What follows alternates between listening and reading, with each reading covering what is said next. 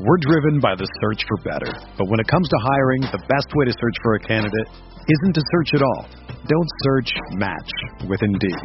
Indeed is your matching and hiring platform with over 350 million global monthly visitors, according to Indeed data, and a matching engine that helps you find quality candidates fast. Ditch the busy work. Use Indeed for scheduling, screening, and messaging so you can connect with candidates faster.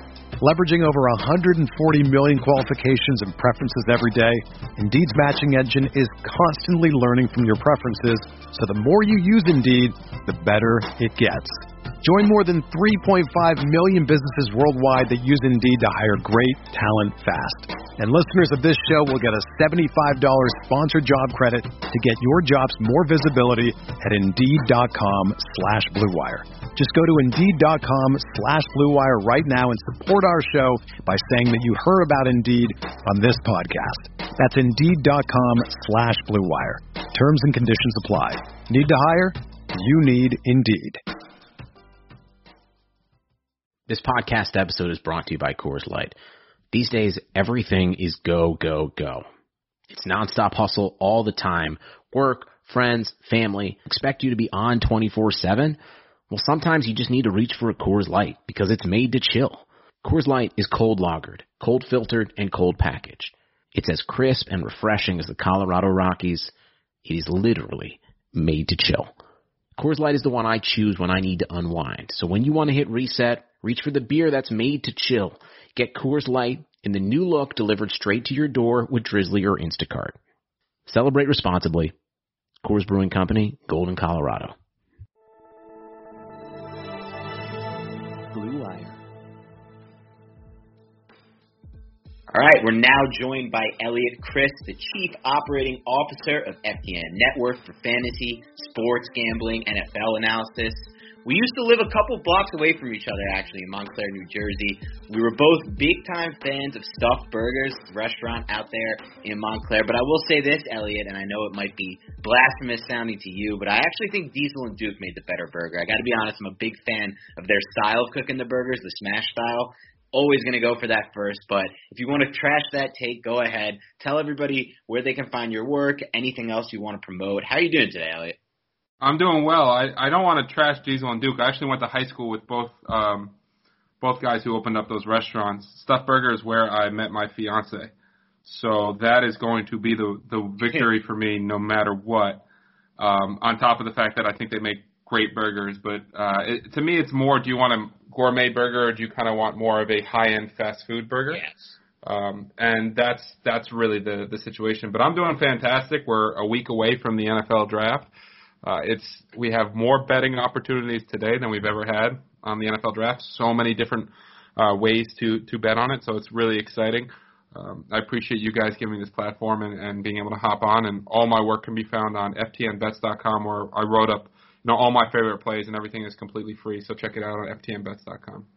All right, yeah, everyone head on over there. So, Elliot, we want to ask you, and we want to start by really getting into the odds of the Giants' first pick at number 11. Are there any odds or trends or anything you've noticed that would suggest to you that they might be leaning towards one player or one position specifically?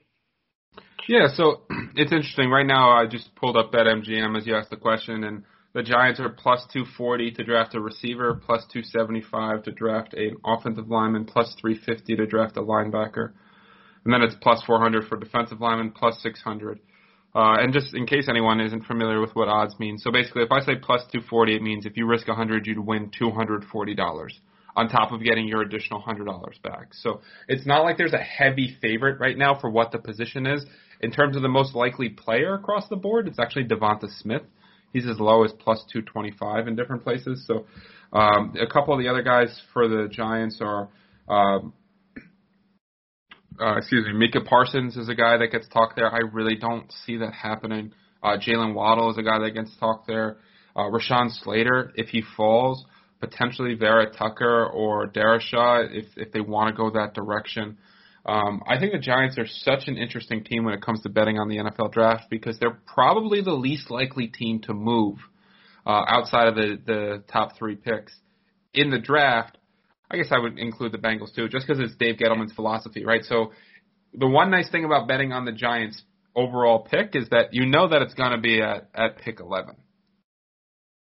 Yeah, I think that's spot on, and I think you mentioned the Bengals and Duke Tobin over there. They also don't trade out of that pick. So I think overall, I'm with you on this. I feel like this is the least I've known about what I think the Giants are going to do in years. There just seems to be – I made the prediction in January they're going to take Devontae Smith at that pick. He has Dave Gettleman written all over him. But I also think there's a chance he won't be there, and then that kind of adds a little bit more flux into the situation. And now it seems like they're really hell-bent on this edge rusher position. And even today in the press conference with Dave Gettleman and Chris Pettit said, I do believe that you would be getting value by taking an edge rusher at 11. I do believe an edge rusher is one of the 11 best players in the class. This is something I personally don't subscribe to or believe in, but it's something they said, so it's something to consider. But I wanted to get your thoughts also on the number 3 overall pick, because that's probably the most interesting pick, I think, for fans to bet right now. You can't really bet 1 or 2 at this point. The odds are stacked in the favor of Trevor Lawrence and Zach Wilson. And, you could, I guess, go out on a limb and say the Jets might do something else, but that seems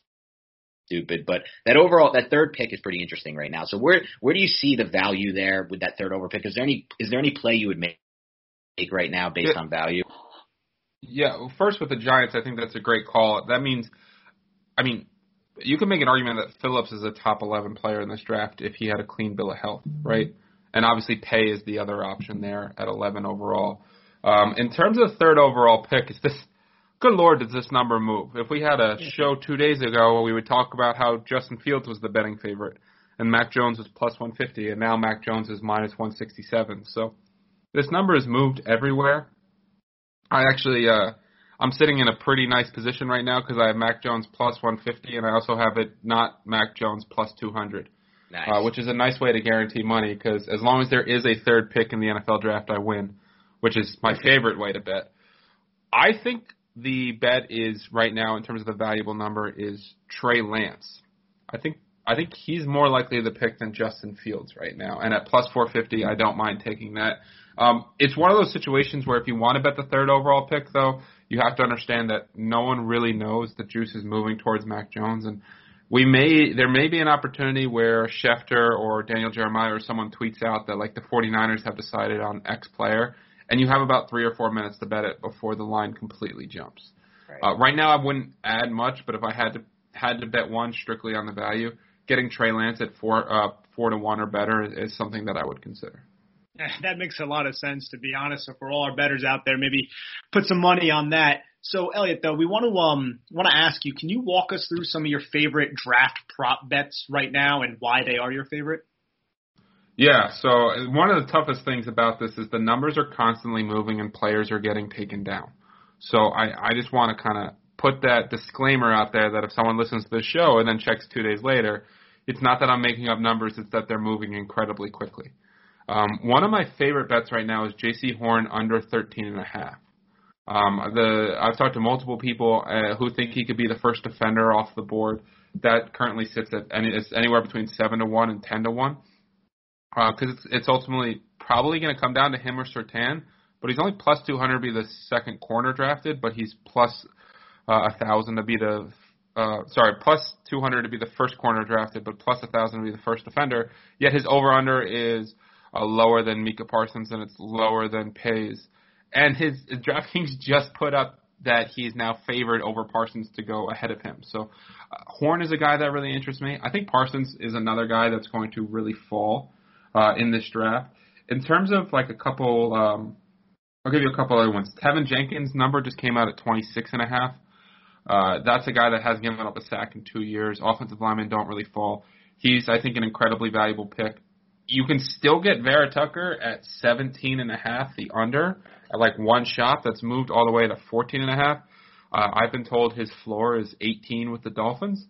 So it's a situation where I think he could go anywhere from as high as 11, though I don't think the Giants will take him, to the Chargers at 13, the Vikings at 14, the Raiders at 17, and teams potentially trading up like the Bears, Colts, or Jets ahead of the Dolphins to get one of the most solid players in the draft.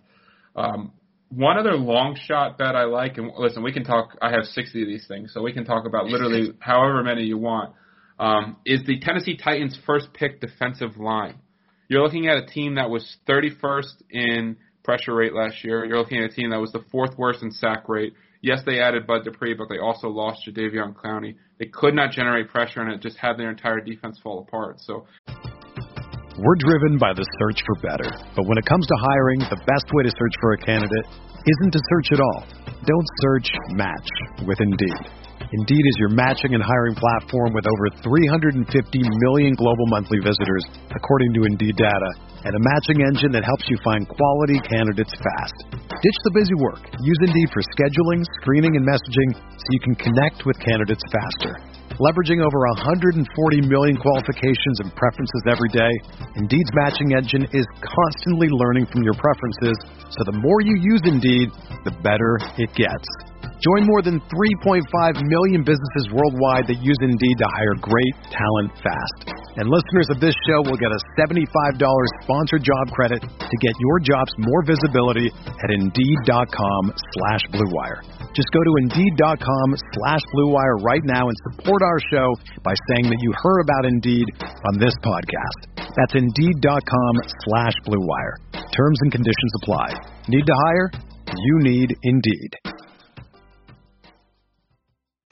Plus 800.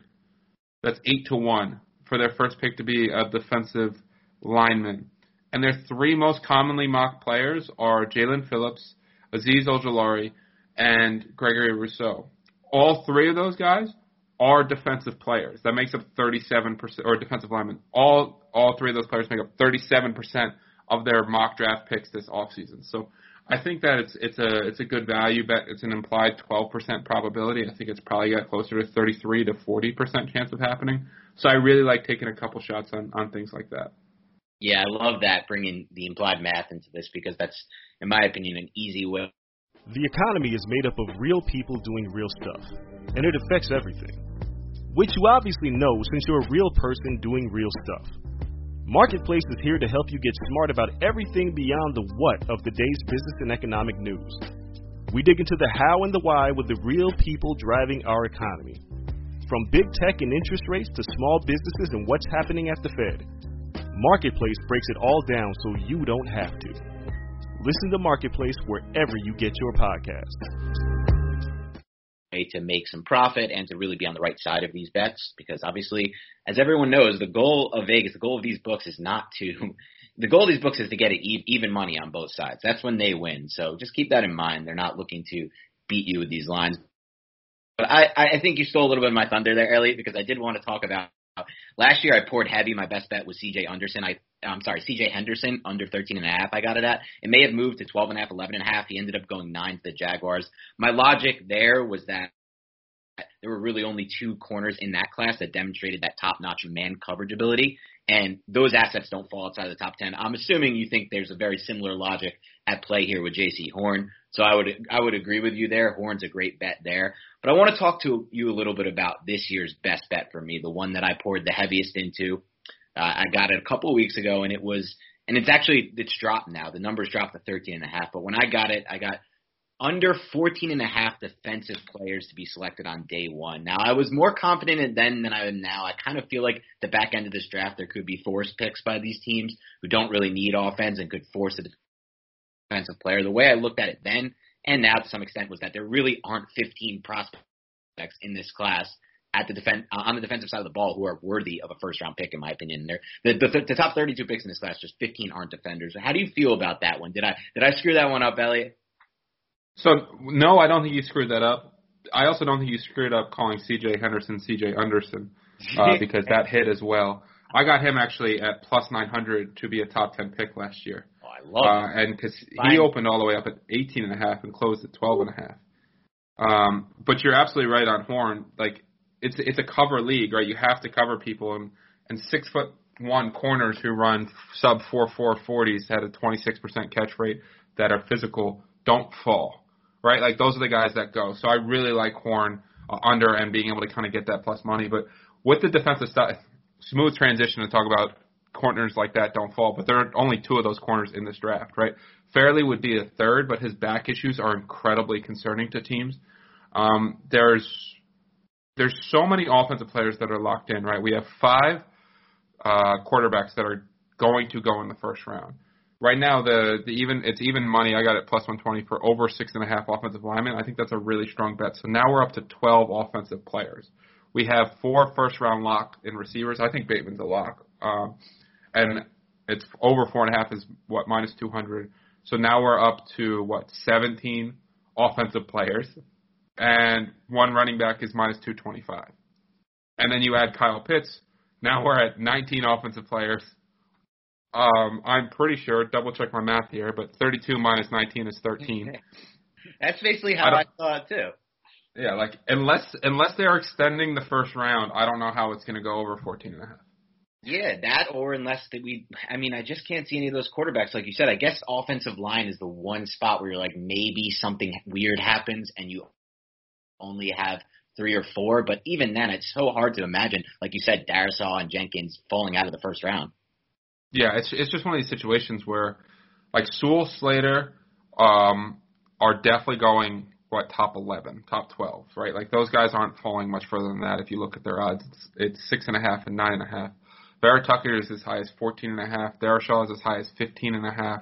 Tevin Jenkins is as high as 25.5. Like, there's a lot of other offensive linemen that are fringe picks. And if you look at the most likely position for a majority of NFL teams to draft in terms of betting on it, it's offensive line. So there's also, this is less betting and more just analysis. There's only so many 300-pound athletic, strong people who can play football on planet Earth, right? So you run out of those guys pretty quickly. Good offensive linemen tend not to fall in the draft. Yeah, absolutely. And Elliot, I want to circle back to some of the draft prop bets. Are there any prop bets you would advise the listeners to completely stay away from based on the context of the class, betting trends, history, or anything that you can kind of glean from all the research that you do? Landing spot outside of a top 10, and I understand I said I took Devontae Smith as a valuable number, but like landing spot outside of top 10 is that hard? That's really hard.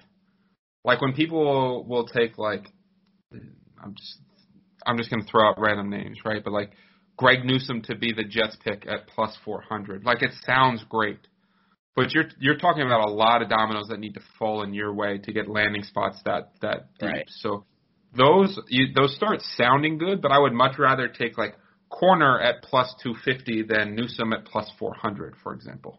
Yeah. I want with the draft, you're trying to create as many outs as possible because there's a lot of dominoes that can fall that, like, even if you have very solid sources that X player is going 8 based on the assumption that, logical things happen in front of them, all of a sudden one player like Kyle Pitts is there at 8, everything goes to hell, right?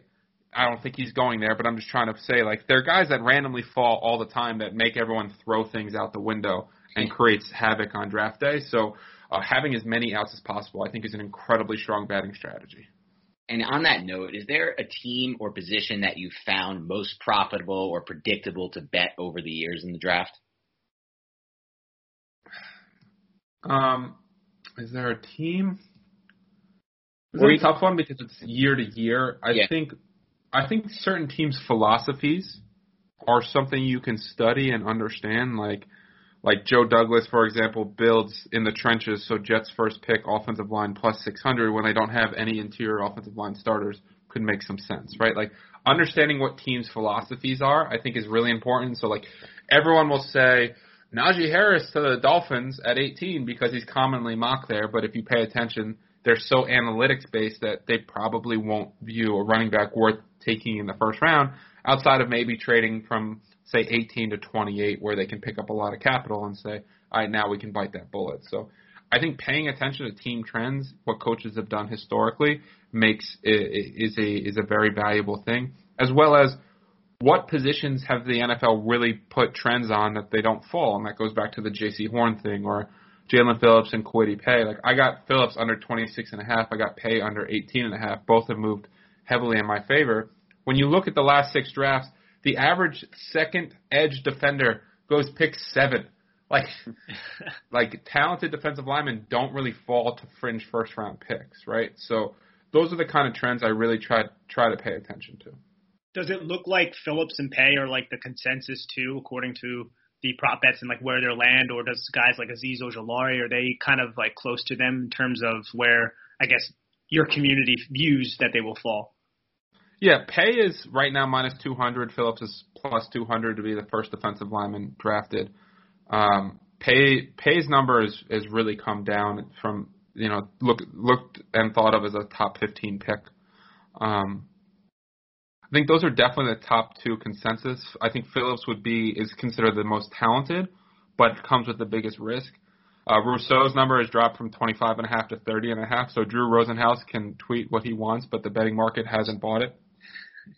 And Azeez Ojulari is a pain because he's listed as a linebacker, but he's on all these sports books, but he's actually listed as an edge on NFL.com, and they will associate him with whatever position he's announced on draft day.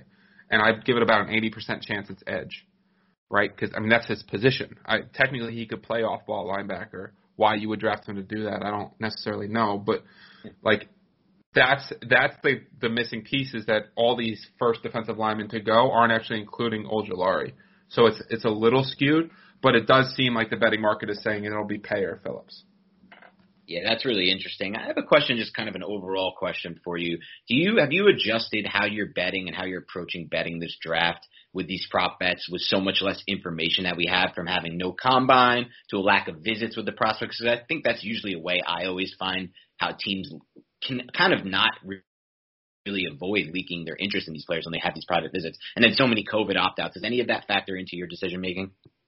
I think one of the things that I continue to learn is embracing variance and understanding that you want to have as many outs as possible. I've said this a couple times, but I think it's really valuable. And you don't want to be so rigid in thinking that, oh, this is definitely going to happen because then it impacts X, Y, and Z. And now all of a sudden you have 4 bets that are correlated to each other. And if you get that first one wrong, you take a big gulp, right? Because you're not even getting the parlay payout. So I think those are the kind of things that I want to pay most attention to, is understanding that I can maximize value. And also sometimes this is a huge thing I'm in on is listen, I would love to make a unit on every bet, but if I can guarantee half a unit for no risk right now, let's just do it. You know what I mean? Because it's the NFL draft and there's a lot of variance. So I'm willing to accept profit and move out and buy out of certain bets and understand how certain things are, to just constantly try to build up how many units I'm up before the draft starts. If the most sensible things with the drafts happen right now, just based on the way I bet it, like Mac Jones under 18.5, Jamar Chase first receiver minus 155, that's now minus 900. I'm starting at plus 9 units. I have Zach Wilson minus 180 to be the Jets quarterback. I've just created such a nice base where it's allowed me to take more risks as well, right? So if I lock in half a unit, now I can put half a unit on something that might be 8-1 and really just build a nice base for myself. So that's been my biggest strategy, is not necessarily correlating all my over-under picks together and trying to lock in profit in as many ways as I can. That's smart. And you brought up Zach Wilson. We know you're a Jets fan, so can you talk to us about the Zach Wilson potential decision? Yeah, it's going to be Zach Wilson, right? It's now minus 5,000. It might not be who I want, but the Jets don't listen to me. Well, go into why you don't want Wilson, I would say, and who you would take with that pick. I would take Justin Fields. I think he's the higher ceiling prospect. I think he does so many things well. I know the biggest knock on him is his ability to work through progressions, but analytics wouldn't necessarily agree with that. Maybe he could process faster, but I just think there's so many things he does well. Zach Wilson, kind of the one-year guy from a small school that can struggle some under pressure, that bails clean pockets. Some of that stuff really worries me. I think we're chasing a little bit of the Patrick Mahomes improvise, throw off any platform, flick his wrist, go 60 yards. Wilson's arm talent is absurd. I think he's a lot more boom or bust than people kind of credit him for. And I think we kind of look past certain flaws of his that we don't for other prospects. But it's not like Wilson's not extremely talented. My biggest thing with the Jets was not whether they pick Fields or Wilson. It's whether or not they finally do something intelligent and draft a young quarterback and build around him. Right. So many of these mocks have the Jets going edge and corner at 23 and 34, and I'm like, No one is blocking for this man. Yeah. Like, I don't care if the Jets give up 800 points a game next year. You're not winning any games anyway. You're not going anywhere, right? You're not a Super Bowl contender. You might as well just put as many resources into making Zach Wilson successful as possible. Yeah. And in going into that, I mean, part of the reason he was so successful in 2020 was, one, that he was healthy. People don't realize his 2019 film that everyone's starting to bash, he was playing hurt through a shoulder injury. And when he was finally healthy in the bowl game, he looked like his 2020 self. But also because they had a great offensive line at BYU. And that's most important, in my opinion, for all young quarterbacks. And it's specifically true for somebody like Zach Wilson. Now, we will differ a little bit on this one, Elliot. And I know you're good friends with Scott Barrett, a buddy of ours, who also agrees with me on this. We're both big-time Zach Wilson fans. And to me, he's the clear number 2 quarterback in this class. And I know that all of the things you said are true. For me, the Justin Fields hesitation for me actually doesn't come from that kind of BS narrative about him going through his progression. I actually feel like just the arm mechanics for him. He's a little mechanical with the way he throws the football versus somebody like Wilson, who in my mind can just throw so effortlessly. And I think for me, I've learned over the years that I'm starting to make my bets on arm talent over anything else. And when I say arm talent, I don't just mean arm strength. I don't mean Jeff Hostetler, who was got Jeff George level arm strength. I think some people kind of conflate the two, arm strength and arm talent. What I mean is the ability to throw from any arm angle, from any platform, the ability to change the touch on each pass depending on where you're throwing from, and just the unnecessary need for a clean pocket and for kind of to stay on schedule at all times. And for me, Zach Wilson has that in droves. I feel like I heard a lot of the same criticisms that I hear for Wilson, in my opinion, based on the film that I heard for Justin Herbert last year, that I heard for Patrick Mahomes a few years ago. And so to me, when I start to hear all those same things, I always come back to the same thing for me, which is the arm talent. You can't teach that. And if you get the right coaching with Wilson, which I think they might have with LaFleur, I really think, I always said when I was breaking down Wilson a couple months ago, I did a draft profile on him, and I said the best fit for him would be Kyle Shanahan, that exact system. And I think the Jets will probably try to do something similar to what Shanahan does with LaFleur. So I think it's a nice fit. But like you said, none of it matters if they don't get an offensive line. So well, the other thing is, you with Field. Yeah, go for it. It's not that I don't like Zach Wilson. I think that's one of the biggest things we get into too, right? Like, you can think both guys are going to be great. I'm not saying, and all your points are very, very valid. I mean, Zach Wilson's arm talent is why he's going to get drafted second overall, because he can do things that most human beings cannot do. Right, like that's kind of the point blank period. But if they are gonna block on the interior, which is probably where he struggled with pressure the most, right? With like guys like Van Roten and Alex Lewis and Connor McGovern, like that's not gonna go well. No. Right, like we've seen so many quarterbacks get killed early on, and it just rattles their confidence. That I really hope that pick 23 and 34 are offensive linemen. Yeah. Like I would, if I'm the Jets and I have as much capital as I have these next couple years, I make a move to try to go get Vera Tucker, perhaps to try to go make sure I get Tevin Jenkins, to try to get as many elite offensive linemen around him as possible, because as good as Becton might be and as big as he might be, he can't block 4 dudes at once, right? So, like, please keep this man alive. I totally get it, Elliot. We'll leave it on this one. One last question. Do you have any tips or that you might have for fans of this show who want to get into sports betting? It's now legal on the apps in New Jersey, and that's where most of our fans are from. And also, it's coming soon to New York for those of you who are listening in from New York. So for these recently open markets, just general betting tips for the NFL, for any sport, and maybe not necessarily for people who, not only for people who are just getting into it, but people who have been doing it but not winning consistently enough. Yeah, I mean, I'm going to do a shameless plug to start and say I would head over to ftnbets.com because I think, we have a lot of people with proven track records who will interact with you, educate you, entertain you, and it'll be a great opportunity for you to learn a ton and start making some money. But beyond that, I think there's a couple really important tips. One is you want to have multiple books, at least 2, probably 3, because shopping for the best number is incredibly valuable. 2 is you have to understand that the best bettors in the world will hit between 55 and 60%. So you are going to lose, and it is a grind, and it's over time, right? So, like, I like the Titans plus 800. Doesn't mean I necessarily think it's going to hit. I just think it hits more than 12%. So if I hit, 1 out of every 7 bets that are plus 800 as opposed to 1 out of every 8, I'm doing awesome. But you're going to have to stick with a few of them, right? So, like, having patience, building a bankroll management is so huge. Your unit size should be 1 to 2% of your bankroll. So if you put $500 in an account, do not be betting $200 a game. You're just not giving yourself any sustainability. And then the biggest one, for the love of God, stop betting parlays. I understand that Bleacher Report Gambling is tweeting them out all the time, and I understand that FanDuel and DraftKings is saying, this guy put $10 on something to win $27,000. The odds are so heavily stacked against you, and there's a reason why DraftKings and FanDuel are constantly showing you those, because they want them. This was 2020 data, but you look at sports books across the country, across the country. This is actually in New Jersey. They made about 5% or less per sport. They made 13% on parlays. Wow. You're trying to correlate uncorrelated events. It's a dangerous game. Same game parlays with FanDuel are a little bit different because you're telling a story. But the lottery ticket chasing, it seems like it's only $10 here, $10 there. Then you check 2 weeks later and you've lost 20 of them.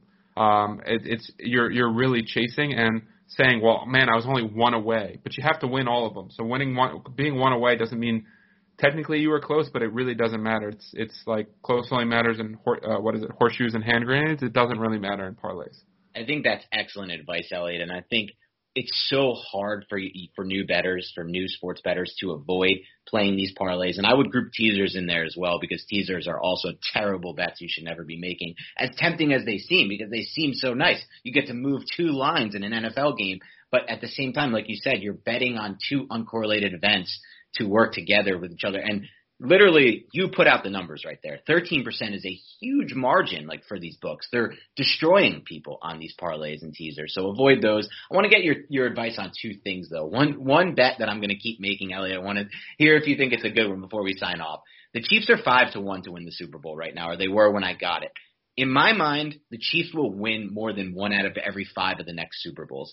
So I put a hefty bet on that, and I'm going to continue to play that every single offseason until that number drops. How do you feel about that idea, that betting on the Chiefs at plus 500 because they have a better chance to win? Or I'm betting basically that they'll win more than 1 of the next 5 Super Bowls. I like it. I like the logic, as long as you'll continue to do it every year. Now, if they start going on runs, they're not going to get plus 500 every time.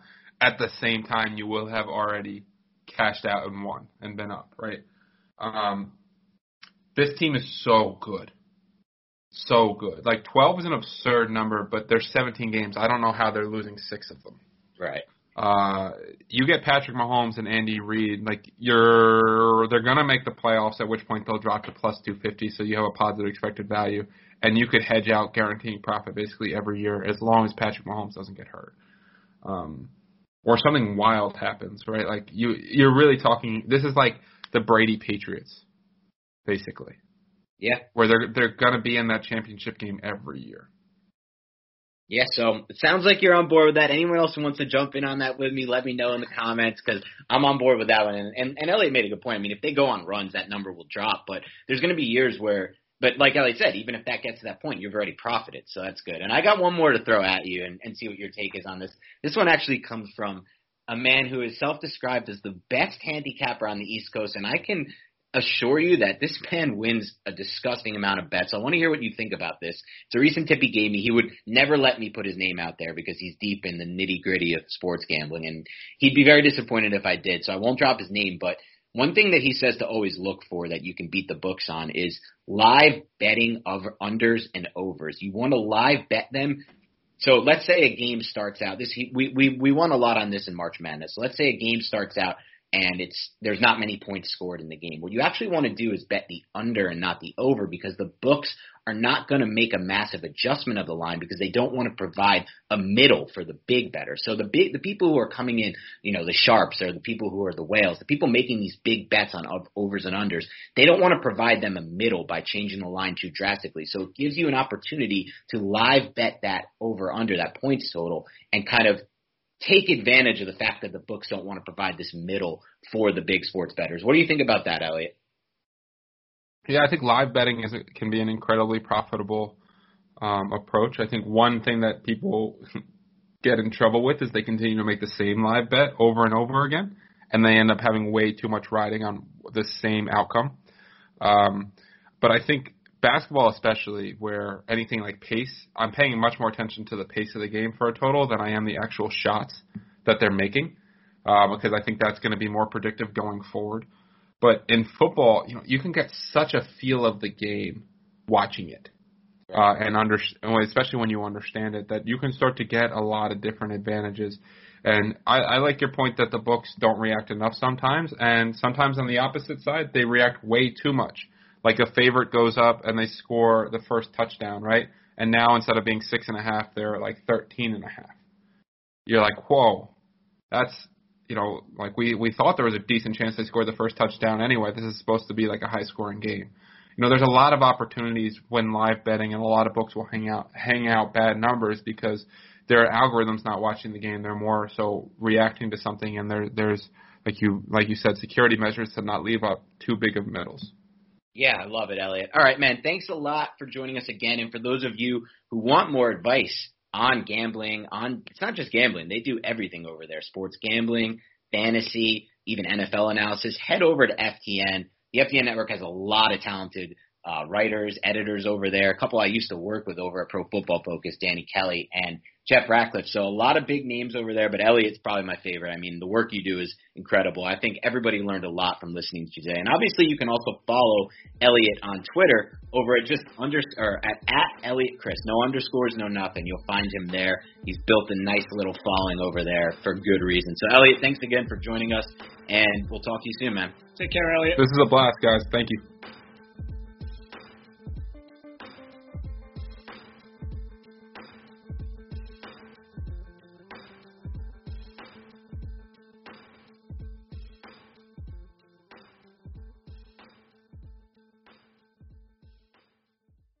This is the story of the one. As head of maintenance at a concert hall, he knows the show must always go on. That's why he works behind the scenes, ensuring every light is working, the HVAC is humming, and his facility shines. With Grainger's supplies and solutions for every challenge he faces, plus 24/7 customer support, his venue never misses a beat. Call quickgrainger.com or just stop by. Grainger, for the ones who get it done.